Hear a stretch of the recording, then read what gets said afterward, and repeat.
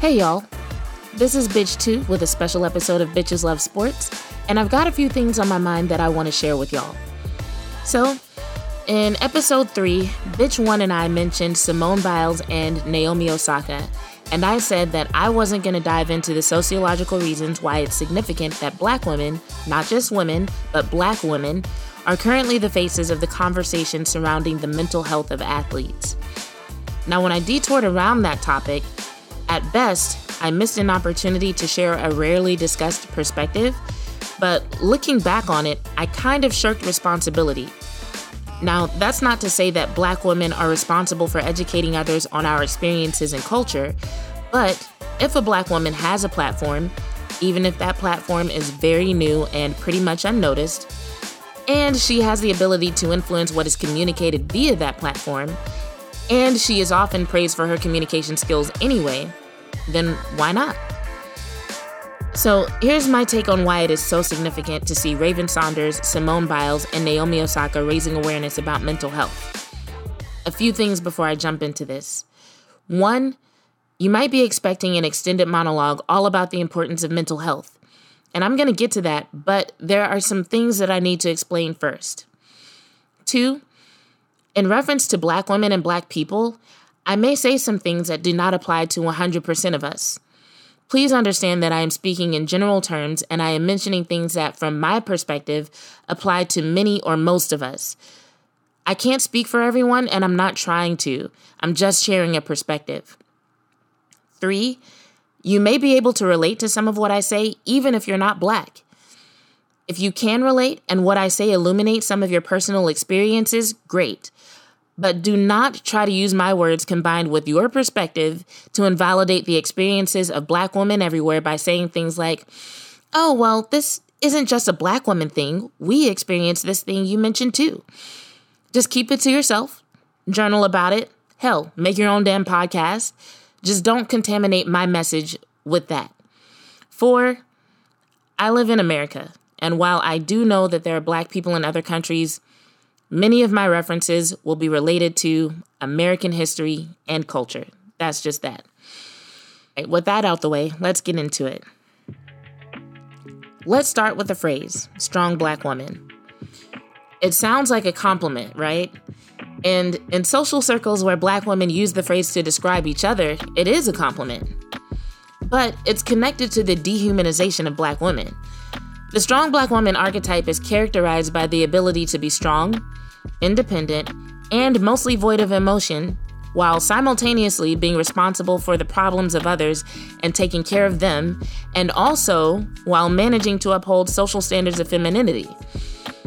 And this complicated balancing act is carried out all in the name of never appearing weak. Now, does that sound like a human being to you? The presentation of black women as flat characters in America's story is what has led to harmful stereotypes like the hypersexual and constantly objectified Jezebel, as well as the nurturing and devoted Mammy, who is so maternal and so self-sacrificing that she'll take care of all the household needs of her enslavers without a single complaint. Perpetuation of this archetype is also what has led the medical community to believe that black women do not feel pain, or at best feel less pain than the more delicate and feminine white women. Some medical professionals actually still believe this to this day. And it's also the reason why there's such a problem with the sexualization of young black girls and them being viewed as older than their actual age. Although it began as a cultural trope, over time, some black women began to lean into this idea and adopt it as part of their identity. The emotional restraint and indestructibility associated with the strong black woman ideal became necessary for them to persevere, overcome the odds, and achieve success. Systemic racism, persistent objectification, and the constant need to change one's appearance and mannerisms in order to be considered appropriate and acceptable would be enough to drive anyone into a state of depression or anxiety. Unless, of course, you feel nothing at all, in which case you can just focus on the mission, get the job done, and keep collecting wins. And this is why, despite the public knowing relatively little about how they dealt with their personal struggles, many notable black women have been placed on a pedestal as strong black women over the years. But studies as recently as last year, 2020, have actually linked internalization of the strong Black woman archetype with depression, anxiety, and loneliness. Even just this morning, I saw a post in a social media group where a Black woman was praising Naomi Osaka and Simone Biles for prioritizing their mental health, and she said she finally felt comfortable taking off the strong Black woman cape. So yes, this idea, it is a tool, but it can be a heavy one. Now, let's talk about another phrase, Black girl magic. That phrase started popping up around 2013, I believe. Now, I remember around that time, there was a lot of harsh criticism and judgment of Black women's appearance, attitudes, professionalism, everything. And around that time, I believe there was also an article in Psychology Today that pretty matter-of-factly asserted that Black women were the least attractive women in the world. Now, why someone would feel the need to publish something like that, I don't know. But it was out there and people were buying into it. So the phrase Black girl magic and the associated hashtag were beginning to be used to highlight instances that refuted these attacks from the rest of society. And pretty ignorantly, some people had to question why it was necessary to point out specifically that Black girls are magic instead of all girls or other girls. But the thing is, not only were other girls and women not being attacked the way Black women were, but here's the thing. Black women and Black girls are just different. So I'm going to speak here in terms of the majority of representatives of a given demographic, okay? So I'm speaking in terms of what applies to most women of a race. Pretty much every other race has some feature that places them closer to whiteness than Black women, whether it's hair texture, fair skin, facial features, body type, whatever. Not only that, but culturally, Black women are different. Let me explain. Our social and interpersonal norms are different. They've developed differently. So in America, in past decades, there were legal and social barriers that caused our culture to develop differently than that of the dominant culture in America. And I believe that has also happened in various ways in other parts of the world, but here it happened largely through segregation. And segregation existed in various forms all the way up until the 1950s or 60s. And the laws that reinforced it weren't just laws saying that whites and Blacks couldn't intermingle or couldn't get married to one another. A lot of these laws literally dictated where Black people could live and work. There were areas of this country where free land was offered to white people who were just willing to settle in new areas. But Black people were not allowed to settle in those areas, even if they paid for that land. Shout out to Oregon. There were also areas where Black people had to pay an extra tax or a bond if they decided to live there. Shout out to Ohio. So as a result of all of this, on top of the segregation that we're more familiar with, like restaurants, schools, bathrooms, etc., theaters, stuff like that, Black culture developed separately and therefore differently. And before you hit me with that was a long time ago, just understand the effects were lasting. Growing up, I remember discussions and teasing and bullying over whether someone was talking white or talking Black, or whether they were acting white or acting Black. And even today, there are reoccurring discussions about what constitutes cultural appropriation, which means what? That there are different cultures, okay? So I say all this to say that Black women stand out. We just do. When we are naturally ourselves, we stand out in ways that are a bit more pronounced than when other women do it because of the number of characteristics that set us apart. So what does this all have to do with mental health? Now, I'm going to talk about Raven Saunders because I think she's not as well known as Simone Biles and Naomi Osaka. Raven Saunders is a Black woman that just won silver in women's shot put representing the USA at the Olympics. But even before the Olympics, she had become very vocal and an activist regarding issues of depression and anxiety, especially in the Black and LGBTQ plus communities. Now, in a recent article in the Washington Post, she reflected on watching Venus and Serena Williams play tennis when she was growing up, and she said, quote, "They were young Black girls with beads in their hair, unapologetic. For me as a kid, that inspired me to be myself whenever it was I got to where I wanted to be at," end quote. Now, in this article, she also talks about why she dyed her hair half green and half blue, and why she wears a mask with the Joker smile on it.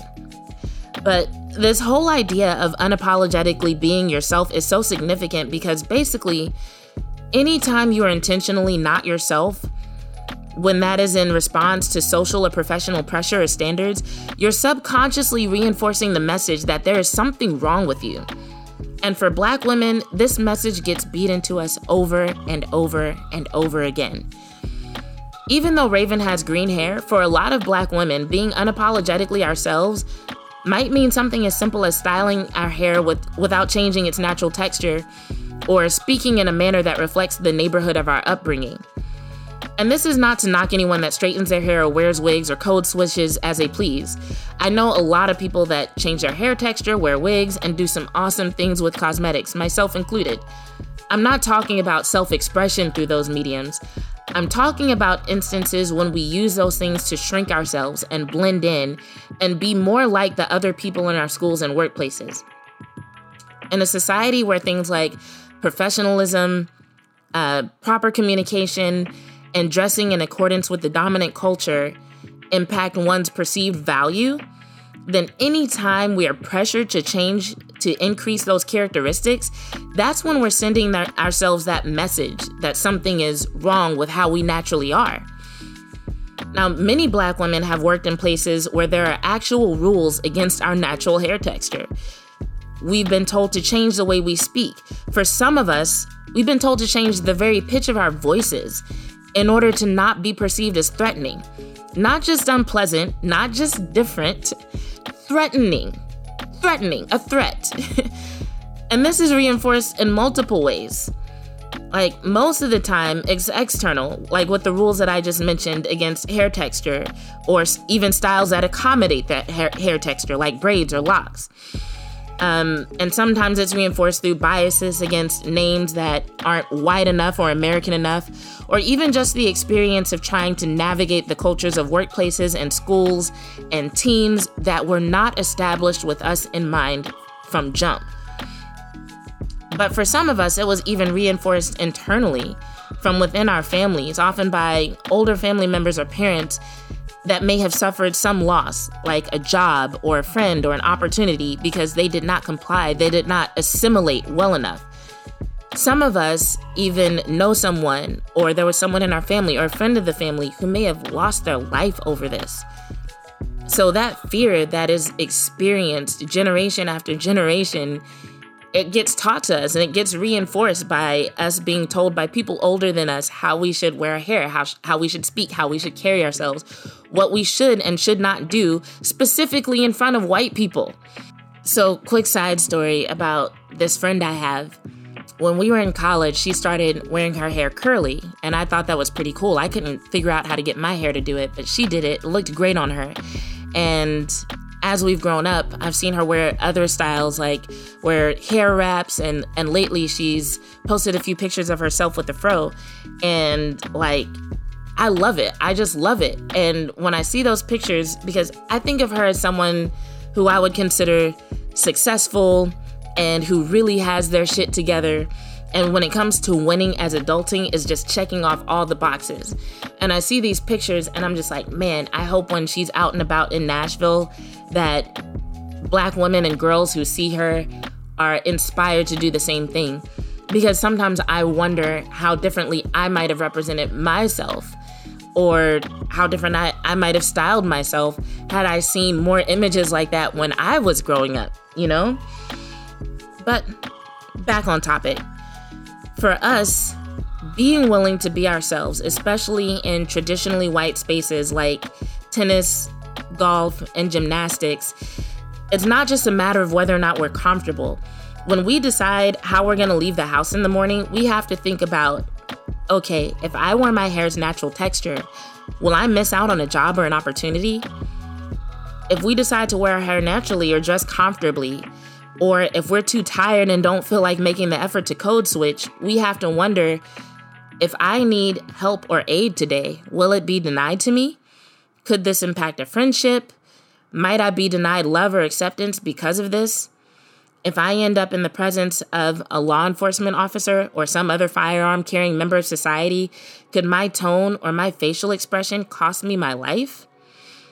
So we not only need someone to let us know that it's okay to be ourselves, we actually need examples to let us know that it's safe.